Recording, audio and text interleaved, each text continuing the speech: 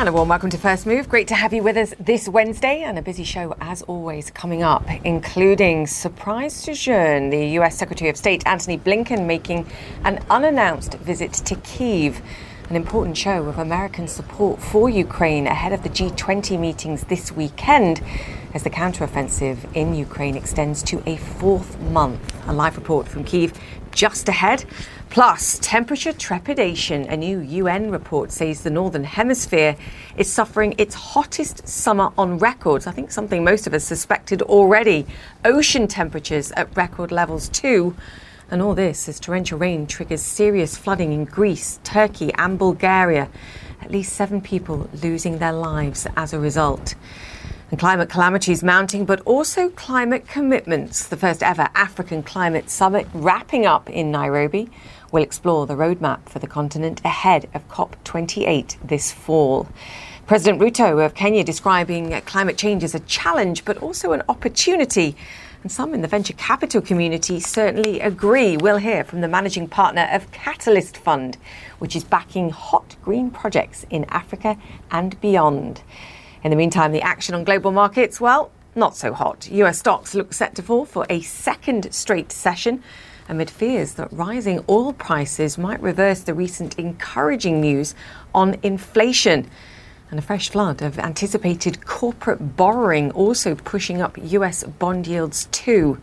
The results, I think, 2 Asian stocks mixed. But strength in the Chinese property sector, the best performing stock on the Hang Seng. Tough to guess, but I'll tell you, it's bankrupt developer Evergrande.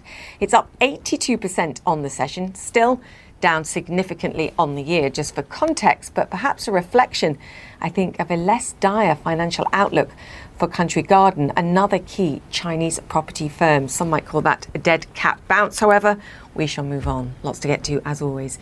And we do begin in Ukraine. US Secretary of State Antony Blinken on the ground in Kyiv at this hour on a surprise visit. America's top diplomat set to meet with Ukrainian President Volodymyr Zelensky while he's there.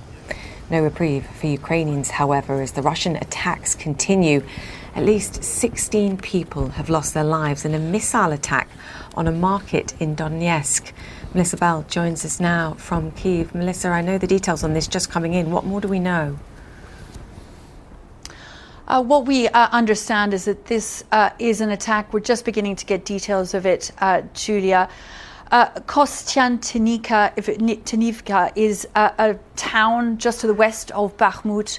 And it is within striking distance. Of course, it is also where the military personnel who've been fighting this counteroffensive along the Eastern Front. And a lot of the fighting has been happening around Bakhmut these last few days, with Ukraine claiming to have made gains, but certainly a lot of intense fighting these last few days. This is a small town within striking distance of that. What we're hearing are that 16 civilians, including 1 child, has been killed as a result of that shelling. President Zelensky's just been speaking to that, calling it the utter inhumanity with which Russia is prosecuting this war, pointing out that this will have been an ordinary marketplace, a pharmacy, people going about their daily lives, people, in the words of President Zelensky, who'd done nothing wrong. And I think it's an important reminder, Julia, of the heavy price that so many civilians continue to pay, not just in those towns that are within striking range of Russian artillery, and they are, of course, substantial when you consider the length of this front line, but all around the country. In fact, it was here in Kyiv that there were, just ahead of Secretary Blinken's visit this morning, more overnight missile strikes, ballistic cruise missiles that, although intercepted by air defences, Julia, did cause damage. An important reminder, even as the American Secretary of State comes here, of exactly what it is he's come to talk about, Julia. A key illustration of what they're suffering and why they need more support. Melissa Bell, we'll let you go there. Thank you so much for that. Now, today's discussions will certainly revolve around the critical Ukrainian counter-offensive too, and a recent success for Ukraine, recapturing the village of Robotyne in the Zaporizhzhia region. It took weeks of bitter fighting, but it allowed Ukrainian troops to rescue many civilians. And ahead of today's meeting, Melissa Bell got to meet the men of the 47th Brigade who fought so hard for that victory, and at great personal cost. The flag now flies over what's left of Robotyne. Ukrainian leaders say it's the first victory of the 3-month counter-offensive a source of great pride for the men of the 47th Mechanized Brigade. Того дня ми евакуювали іменно гражданських, іменно цивільних осіб. Всього 6. Наша піхота підготувала людей, щоб вони могли зібрати свої самі необхідні речі. The soldiers hadn't expected to find them, but rushed the handful of men and elderly women into their Bradley vehicle before speeding away as quickly as they could. Тільки від'їхали ми, прильоти прямо одразу по тих самих місцях. Тобі ж для росіян, мирне населення, вони, їм що військові, що мирні, вони не обращають уваги на це. Їм всі одинакові. Прилетіло 2 метри від Бредлі впало. Повезло то, що, слава Богу, є Бог на світі, і косоглазі росіяни просто банально, не було прямого влучення в машину. Вкрилася машина вогнем, димом, посікло повністю бочину, видержала кумулятивна броня. Бредлі шатнуло, вискочили ми. Back in the safety of a nearby wood, the civilians are given much-needed water and phones. Алло, дочечка, алло. Привіт. Привіт, куколка. Доця, нас вивезли, доця. Я знаю, мам, я знаю. Не плач. Ми вже дома. But for the 47th Brigade, Robotina was just the start, and some of its heroes have since fallen. I'd like to ask about your colleagues. The day you went into Robotina and you took the civilians out, there was another team, but they were killed. Ми злагодження проходили в Германії. Ми обучалися в Германії на американській базі. І вірите, тяжко про це розповідати. Для нас дуже тяжела втрата. Да. І, тобто, вспоминати, розказувати, як сказати, це дуже тяжело на душу. Це з тим, яким ти чоловіком прожив, проспав, проїв, і його потім різко не стало. Still, they carry on southwards along a stretch of road they've nicknamed the Road to Hell. Melissa Bell, CNN, Zaporizhzhia region. Meanwhile, extreme weather battering parts of the European continent. In Greece, torrential rains and flooding have swept the country over the past few days. At least 2 people lost their lives. In Bulgaria, heavy rain caused severe floods along the country's southern coastline, damaging both roads and bridges. And in Turkey, floods caused by torrential rain on Tuesday have claimed a further 2 lives. Authorities say 4 others are still missing. All of this coming after what's officially been declared the hottest summer on record. At least that's the verdict from the EU's Copernicus Climate Change Service. And I think, as I mentioned earlier, something most of us already suspected. The UN chief, Antonio Guterres, is calling on world leaders to act immediately as the climate is, quote, imploding faster than we can cope. Our chief climate correspondent, Bill Weir, joins us now. Bill, always good to have you on. He had a better quote. The dog days of summer are not just barking, they are biting. Now, we've had hot summers before. The key is that we've not just broken records by a mere tiny margin. It's the size of the margin beats here, I think, that's more important. It is startling, Julia, to see that. Normally, scientists are used to seeing maybe 1/100th of a percentage point of Celsius degree raise. This new record is over 3/10 of a degree Celsius, shattering the previous records. The bar chart, it looks like a hockey stick. And this is the least surprising new record. Of course, if anybody who has experienced this summer, June was the hottest ever, July now the hottest month ever recorded, and now August the hottest August. Put them together. Sadly, the alternative headline to this, Julia, is this is also maybe the coolest summer of the rest of our lives. El Nino is just beginning. Next year predicted to be much warmer. And then the trend going forward, the last couple of months have been 1.5 degrees Celsius above pre-industrial levels. That, of course, is the target that we're trying to hold after the Paris Climate Accords. The worry is that'll be the new norm. It's just a monthly spike right now. But here we are, and you can see the results. Greece going from those fires to floods in a blink. It's the extremes that we're seeing now. The water cycle just seems to be drunk, frankly. I mean, this is the point, I think, as well. It's just a preview of what the world would look like if we continue to allow it to heat and we get beyond that 1.5 degrees Celsius that we always come back to. It's more summers, more extreme winters, more extreme weather. But just going back over your experience of reporting on these, because a lot of the pushback I hear is people saying, look, we've had hot summers before. We've seen this before. This is no real difference. We've been here before. Just in your reporting experience, is this sort of worse than you've ever seen it? Oh, yes. It's worse than anybody's ever seen. We tend to be very focused on all weather is local, and there's always a bluebird day that follows a brutal heat wave or a blizzard, and you just think it's going to even out the way we grew up with. But that planet is gone now, and when it is 110 degrees Fahrenheit for 2 weeks in a row in Phoenix, 40 degrees Celsius, these heat domes now, like giant pizza ovens sitting over continents. What is happening under the water, under the ocean waves that we can't see, off the chart sea surface record temperatures, that is stressing marine life and marine economies in so many ways that we've yet to fully realize. It is blinking. The dashboard is blinking bright red everywhere you look, and there is still time to decide the fate of how bad it gets. But no indication from major oil producers that they want to change business model anytime soon. Yeah, but I think your point's such a valid one. Don't look at the weather just around you. Look globally at the changes that we're seeing, and I think it's pretty clear. But we're always a pleasure, so thank you. You bet.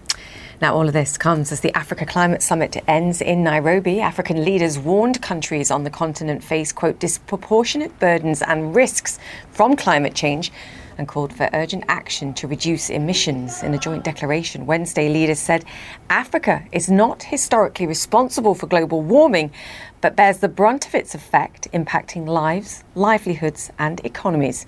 Larry Madowo is there and joins us now. Larry, we've been asking the question all week, I think. Show me the money. Where's the money?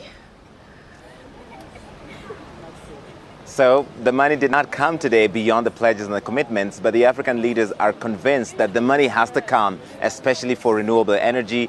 As the UN Secretary General Antonio Guterres said yesterday, Africa can be a renewable energy superpower.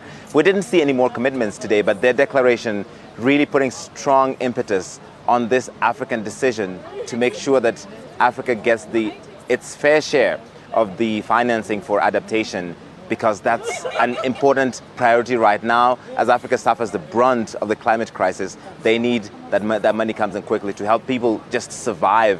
So we didn't see that, but I think what has been the huge takeaway from this, Julia, has got to be the convening power that the African Union and the Kenyan government has been able to do. They got Ursula von der Leyen from the European Union Commission here, the UN Secretary General, John Kerry, the US climate envoy, all of them in the same room. And I think this is important. I was speaking to one young African who says it's useful that Africans all came together ahead of COP28 to agree on their platform going into it. However, there's some pessimism as well. Another young Ugandan who just told me that this feels like the movie Don't Look Up with Leonardo DiCaprio. There's a lot of talk and there's a lot of denial, but the time for action is right now, not tomorrow, right now. And he says he feels like he's watching Don't Look Up, but in real life. Yeah. It's about not just the momentum, it is about the money and the follow through on this. I have to say though, Larry, with our young people, I don't worry, because they'll continue to push for action in all ways and forms. Larry Madowo, great to have you with us. Thank you. Now later on First Move, the title is The Coming Wave, but is it really more of a technological tsunami? And is there a way to successfully ride it? Author, entrepreneur and co-founder of DeepMind, Mustafa Suleyman, joins us to discuss his book and our future. Stay with us. This podcast is supported by Sleep Number. Quality sleep is essential. That's why the Sleep Number Smart Bed is designed for your ever-evolving sleep needs, so you can choose what's right for each of you whenever you like. Need a bed that's firmer or softer on either side? Helps you sleep at a comfortable temperature. Quiets their snores? Sleep Number does that. Only Sleep Number Smart Beds let you each choose your ideal comfort and support, your Sleep Number setting. Sleep Number Smart Beds learn how you sleep and provide personalized insights to help you sleep better. All Sleep Number Smart Beds feature cooling, pressure-relieving comfort layers for soothing sleep throughout the night. Temperature-balancing bedding is designed to move heat and moisture away when you're hot. When you're cool, they hold their energy to help warm you. Sleep better together. J.D. Power ranks Sleep Number #1 in customer satisfaction with mattresses purchased in-store. And now, save 50% on Sleep Number limited edition smart beds for a limited time. For J.D. Power 2023 award information, visit jdpower.com/awards. Only at Sleep Number stores or sleepnumber.com. Welcome back to First Move. Before the break, we were discussing the need for greater funding for climate adaptation and mitigation. It was my quote of "Show me the money." Well, our next guest is focused on doing just that. Catalyst Fund is a startup accelerator that's funding innovative companies across Africa, Latin America and Asia. It's looking to raise $40 million from investors to fund climate-focused startups across Africa. And it's already put money into 10 firms from Egypt and Kenya to Senegal and Nigeria. The portfolio includes Sand to Green, which is working to transform desert into cultivable land in Morocco, and Farm to Feed, using digital tech to reduce food waste in Kenya. And joining us now is Maelis Carraro. She's the managing partner of Catalyst Fund, which is part of BFA Global Group. Maelis, fantastic to have you on the show. Just start by explaining Catalyst Fund and how you look for good investments. Thank you. It's a pleasure to be here.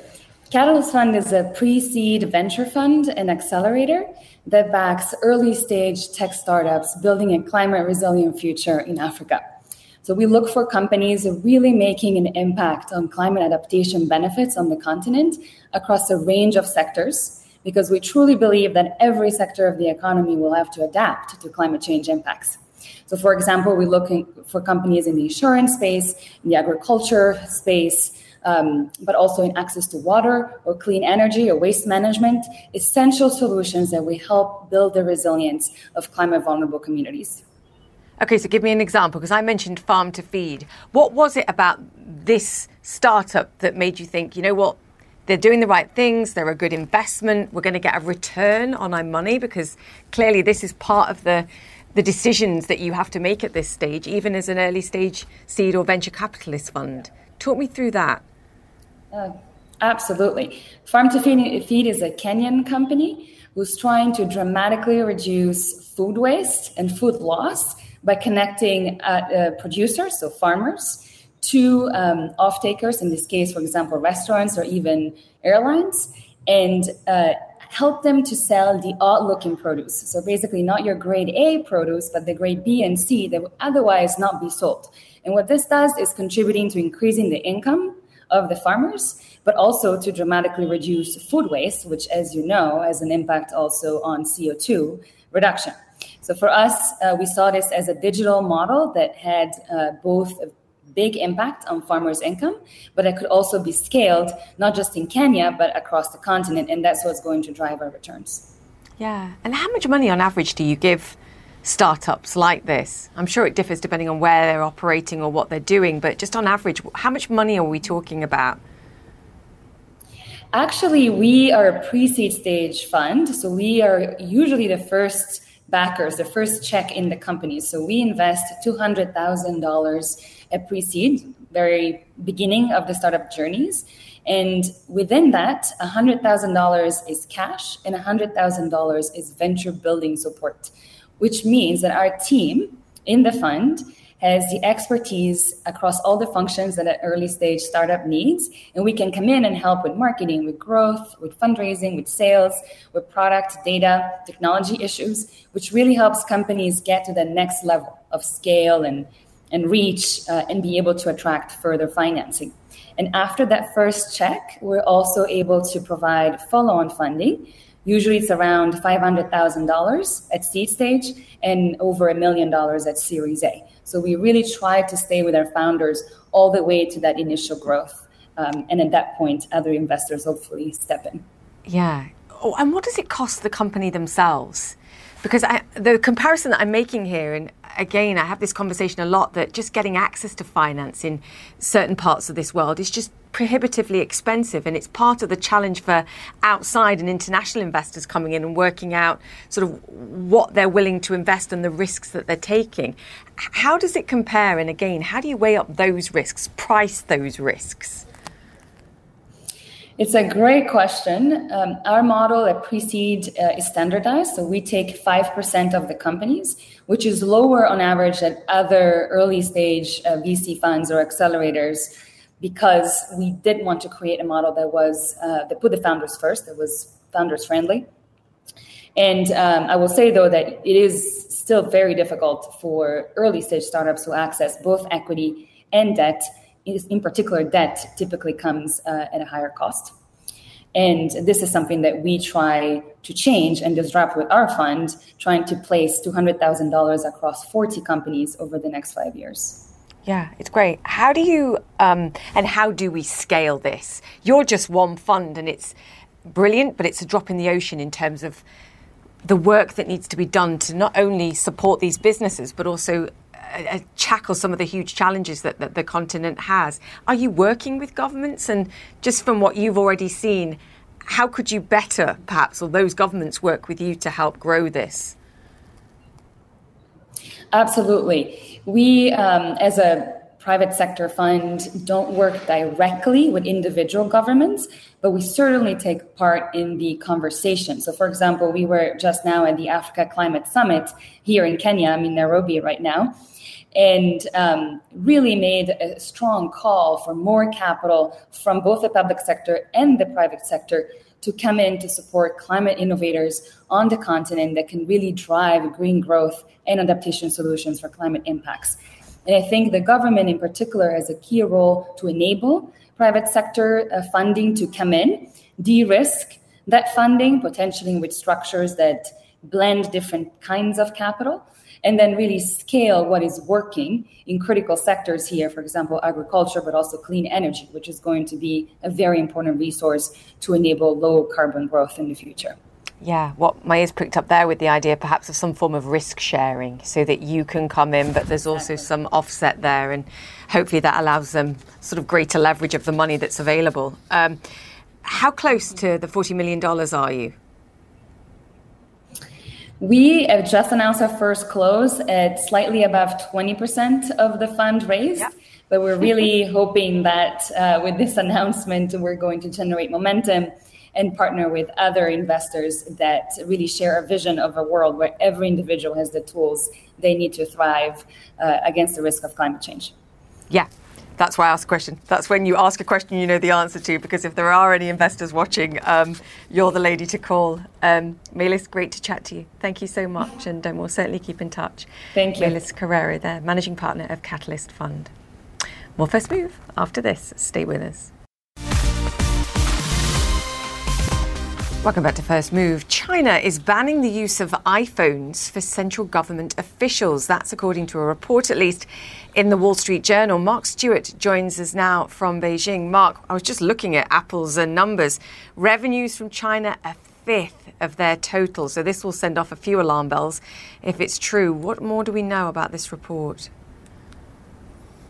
Indeed, Julia. In fact, as you know, Tim Cook was just here in Beijing in March of this year, I believe, in a very high-profile visit. So this is certainly a big brand that is going to get a lot of attention. Certainly, this is headline grabbing, but if you look at the relationship between the United States and China, it's maybe not necessarily surprising. China very much operates under this philosophy. If you do something to harm us or to penalize us, we'll do something to hurt you back. And this may fall in this narrative, as we have seen restrictions back and forth over the last few months in this very complicated relationship. Now, we have reached out to China's Ministry of Foreign Affairs to get their take on this. At this point, no response. But according to a source who talked to CNN, an unnamed source, because of the sensitivity of all of this, this is something that the government has quietly been doing, suggesting that Apple iPhone products not be used for government business. And now we have this more formal policy. But again, this is something that we have seen back and forth. In fact, several months ago, Chinese ministers banned Tesla. Some Chinese ministers banned Tesla products, cars, on the premises of different locations over security concerns. We recently saw the United States government about a year ago place some restrictions on Chinese devices, cellular phone type devices from Huawei and by ZTE. So this very much falls into the narrative. How Apple will respond, what this will do to their market share, and what this will mean for Chinese consumers. This is a very competitive mobile phone market. Julia, we're just going to have to see, but I think this is fair to say it's very much in this back and forth relationship between the United States and China, especially when it comes to penalties and restrictions. Yes, couldn't agree more. But restricting them for government figures is very different, I think, from consumers. Watch this space. Mark Stewart, thank you. Now just into CNN. Spanish football player Jenny Hermoso has filed a legal complaint over the unsolicited kiss by the president of Spain's Football Federation. It's been 2.5 weeks since Spain won the Women's World Cup and Luis Rubiales kissed Hermoso after their victory. Amanda Davis joins us now. Amanda, I think a lot of people are wondering why this hadn't happened sooner. What more do we know about this complaint?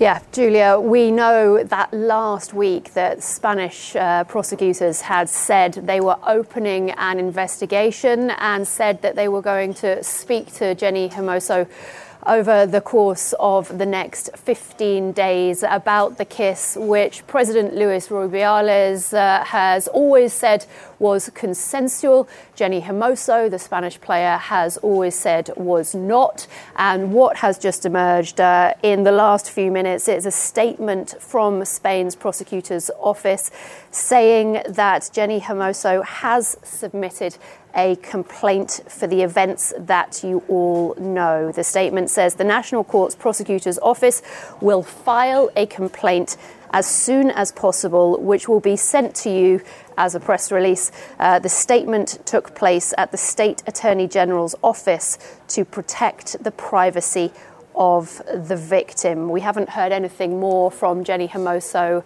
herself. She's been relatively quiet on social media. And what happens next, we wait and see. But of course, this is the legal avenue that is now being pursued for those events that played out on that Sunday evening on August the 20th in Sydney. It will be very interesting to see what, if any, ramifications that will have from the footballing perspective, of course, because Luis Rubiales has been suspended, as you well know, as we've been talking about, by World Football governing body FIFA. But as yet, he hasn't resigned officially from his post as president of the Spanish Football Federation, and he has been unable to be removed by the Spanish sporting governing bodies up to this point. So this is quite a significant step, it feels, but there's still quite a long way to go to find out what happens next. Yes, now it's not just about outrage, it's now a formal legal complaint in this case. Amanda, someone, though, that has lost their job is the women's national team coach, was sort of embattled himself and criticised in the run-up to the World Cup. He's now lost his job, which he says is unfair.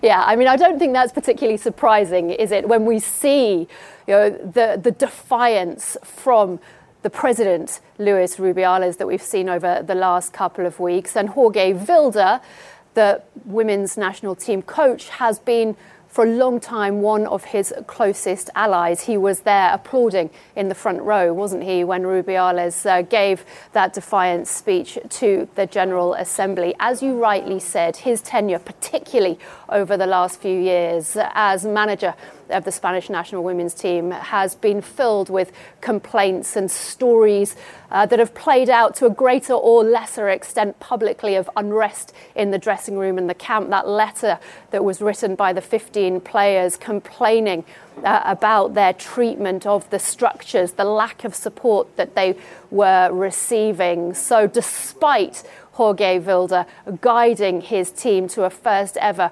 Women's World Cup success, his tenure has now come to an end, and really that was expected given the resignation of the entirety of his coaching staff last week. The letter from 81 players on the men's and the women's side refusing to play for their national federation with the current structures at the helm. It's very interesting, though, in terms of Jorge Vilda's replacement, Motse Tome. She's being heralded as a first female coach of this women's side, but is she entirely a new era being ushered in? Well, the only person she has ever worked under as a coach is Jorge Vilda. The only place she has ever been an assistant coach is at the Spanish Football Federation. So whilst the talk is a new era being ushered in, there is perhaps some suspicion that perhaps not as new a brush as people had been hoping for. But the spotlight is certainly going to be on her. Amanda Davis, thank you so much for that. Coming up here on First Move, the technological revolution and the new world it will create. And we're not just talking about artificial intelligence, it's actually way bigger than that. It's next. From executive producers Park Chan-wook and Robert Downey Jr., The Sympathizer is the new HBO original limited series based on the Pulitzer Prize-winning novel of the same name. Join me, Philip Nguyen, a scholar of Vietnamese-American culture, and the cast and crew as we discuss the making of this historic series. Subscribe now to the Sympathizer podcast wherever you listen to podcasts and stream HBO's The Sympathizer starting April 14th exclusively on Max.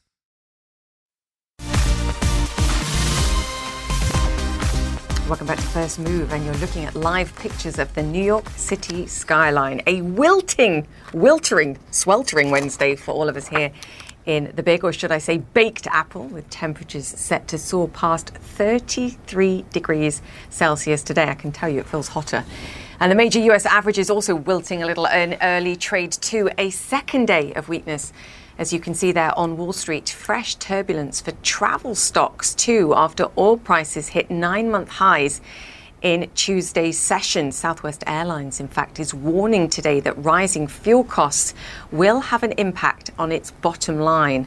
Though oil pulling back a little in today's session, Brent crude is still trading near $90 a barrel, as you can see there. Now, we're moving on to the world of tomorrow. A place where artificial intelligences will be our companions and helpers, confidants and colleagues. They'll organise our lives and listen to our burning desires and our darkest fears. Drones and robots will be ubiquitous. The human genome will be an elastic thing, and so necessarily will be the very idea of the human itself. Many will disappear almost entirely into virtual worlds. Imagine that. These are just some of the quotes from The Coming Wave, a book that details the technological revolution that is and will reshape our world in unimaginable ways. Is it a wave or is it a tsunami? Well, we need to ask its author. Mustafa Suleyman is the co-founder of DeepMind, the AI firm that made international headlines for creating AlphaGo. He was also the VP of AI Products and Policy at Google, and he's now the CEO of an AI startup called Inflection. And of course, he's also an author. And Mustafa joins us now. Great to have you on the show. I read the book. I have to say I loved it. We were just discussing in the break, I didn't love the end. It's not just about AI, it's about mutually reinforcing technologies that are all coming at the same time and strengthening together: robotics, AI, synthetic biology. And as you say in the book, it's going to change the way we think about both life and intelligence in unimaginable ways. I mean, these are incredible new technologies. In some sense, they are like what we have seen in the past. Like, all technologies have actually made us massively more productive, wealthy, and healthy as a species. I mean, can you imagine what it would have been like trying to explain air travel to somebody 200 years ago? It was just completely out of bounds of our imagination. And now it's a run-of-the-mill, everyday, critical part of our lives. And that's how technology happens. At first, it seems absurd and crazy and really difficult to wrap our heads around. And then it becomes utterly essential and integral to everything that we do and makes us so much better. And the challenge that we have, of course, is just making sure that those new technologies are safe, they remain in our control, and they always deliver massively more benefits than the potential harms. And that's the quest that we're on. That's why I wrote the book, The Coming Wave. You talk about containment, that this idea that actually containment itself is a moving target, and some of what you said there makes that, I think, perfectly obvious, because actually we're not really sure where we're headed or at what speed. We just know we seem to be accelerating. The quote from the book is, "Containment is not a resting place, it's a narrow and never-ending path." We sort of had to get a grips with that at a time where we're quite binary about how we regulate things and how we talk about things. For me, that was one of the most mind-blowing things, is the recognition that even after reading the book, I'm not sure we're in control of this. I'm not sure we understand it. I'm not sure we're ready for it. In fact, I know we're not.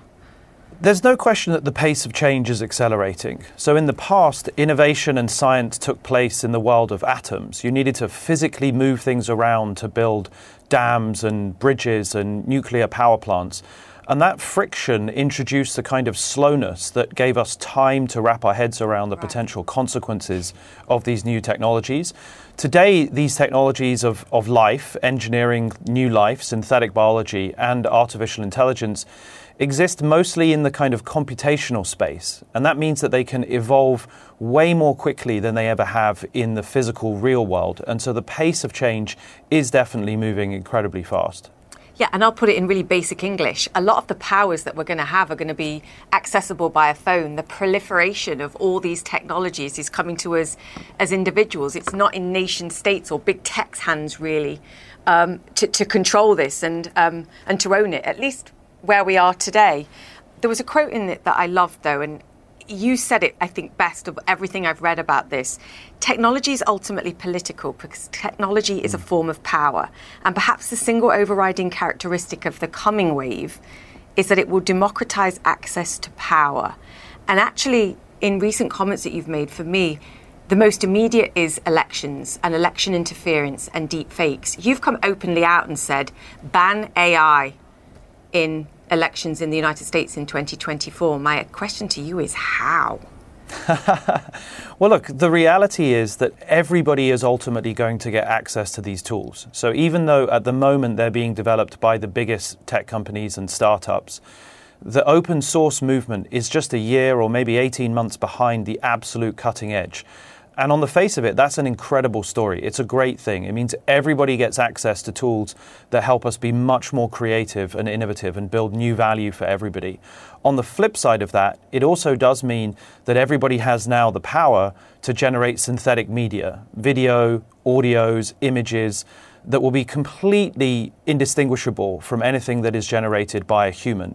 So not only will it be super accurate, it can be automated and personalized to whoever it's being communicated to. And that adaptability, that real-time responsiveness to a real human is going to change the landscape in a very, very fundamental way. And so containment is really about making sure that the technologies we invent always remain within our democratic government's control and overseen by them. That's the big challenge we have. You know, I'll go through them because there are 10 points that you say on the path to containment, and I've got questions on all of them, but I have to restrict myself. One of them is the makers of this. Responsible developers build appropriate values into technology from the start. Do you think we've sort of blown that up already? Did OpenAI, did Microsoft blow up that premise already and unleashing ChatGPT-like tools on an unsuspecting but excitable public, admittedly? No, I think it's great to give tools to everybody to allow them to experiment and to play, because the sooner everybody gets an intuition for the strengths and weaknesses of these new AIs, the sooner the fear will start to subside and we'll get comfortable with the potential upsides, but we'll also be critical of the downsides. And so we need to give people access to the tools to be able to break them and identify their weaknesses. And if you look at the large language models that are out today, I mean, my own company, Inflection, for example, makes Pi, a personal intelligence. It's incredibly safe. It's very, very boundaried. It's really careful not to be offensive or biased or in any way produce toxicity or encourage you or, to learn how to develop weapons, for example, which is technically possible in some of the LLMs. But all of the companies are quickly getting on top of these risks.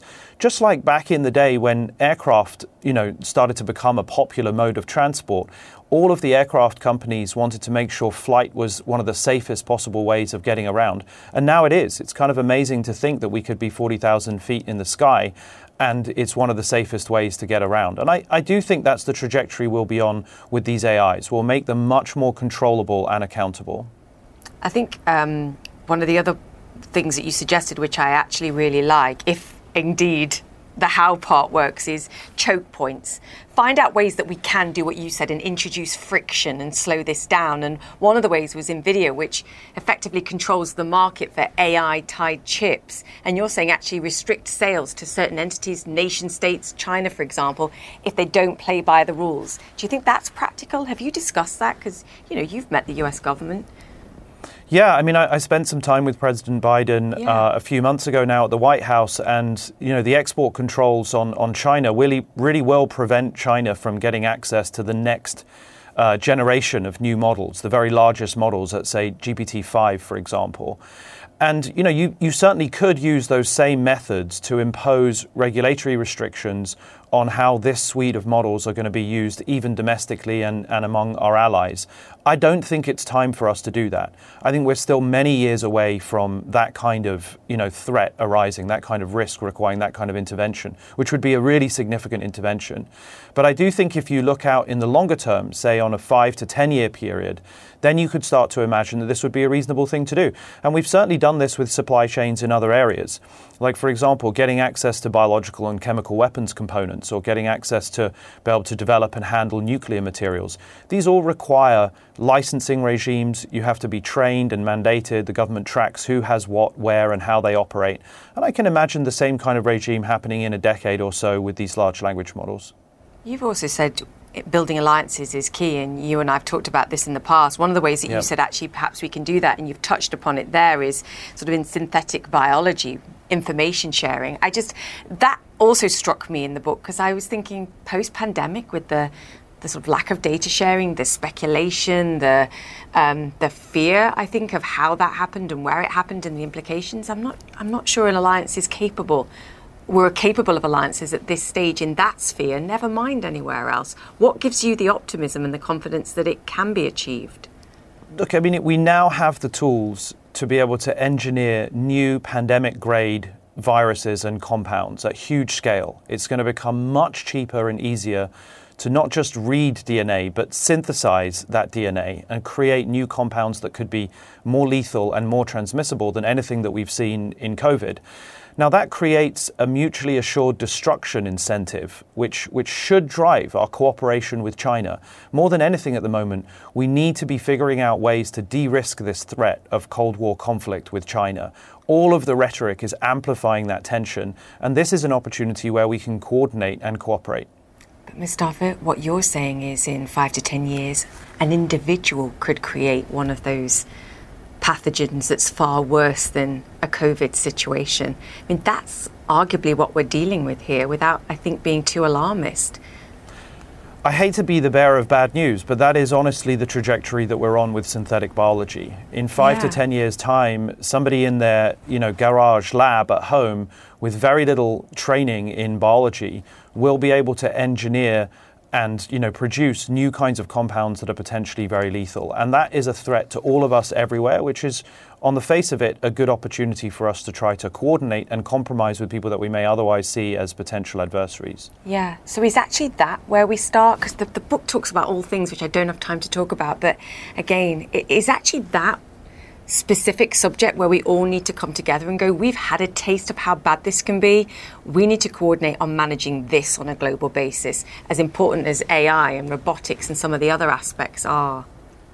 That's exactly right. I mean, the book is actually a hopeful and positive outline of a bunch of strategies for how we can contain technologies and make sure that they always serve us collectively. And I think that we have to be much more optimistic and positive about the potential for nation states to work with one another, to compromise, to negotiate, to reach agreements. I mean, this is what we need more than ever over the coming decades as these new technologies really start to shape our lives and have massively beneficial impacts. Is Armageddon, as some of the industry experts suggested, the alternative, Mustafa, if we don't, to your point about aligning incentives?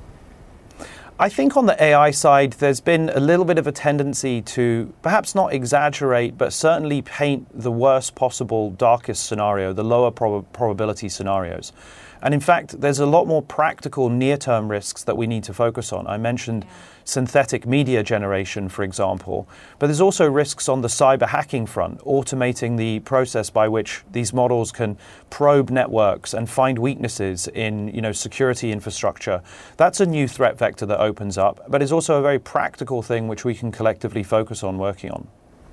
Yeah, actually, that is another takeaway from the book for me. You sort of focused us on the more immediate problems that we have to tackle and not get sort of lost in the big picture alarmism, and understand that there are severe vulnerabilities today that we can tackle, and actually on an individual basis.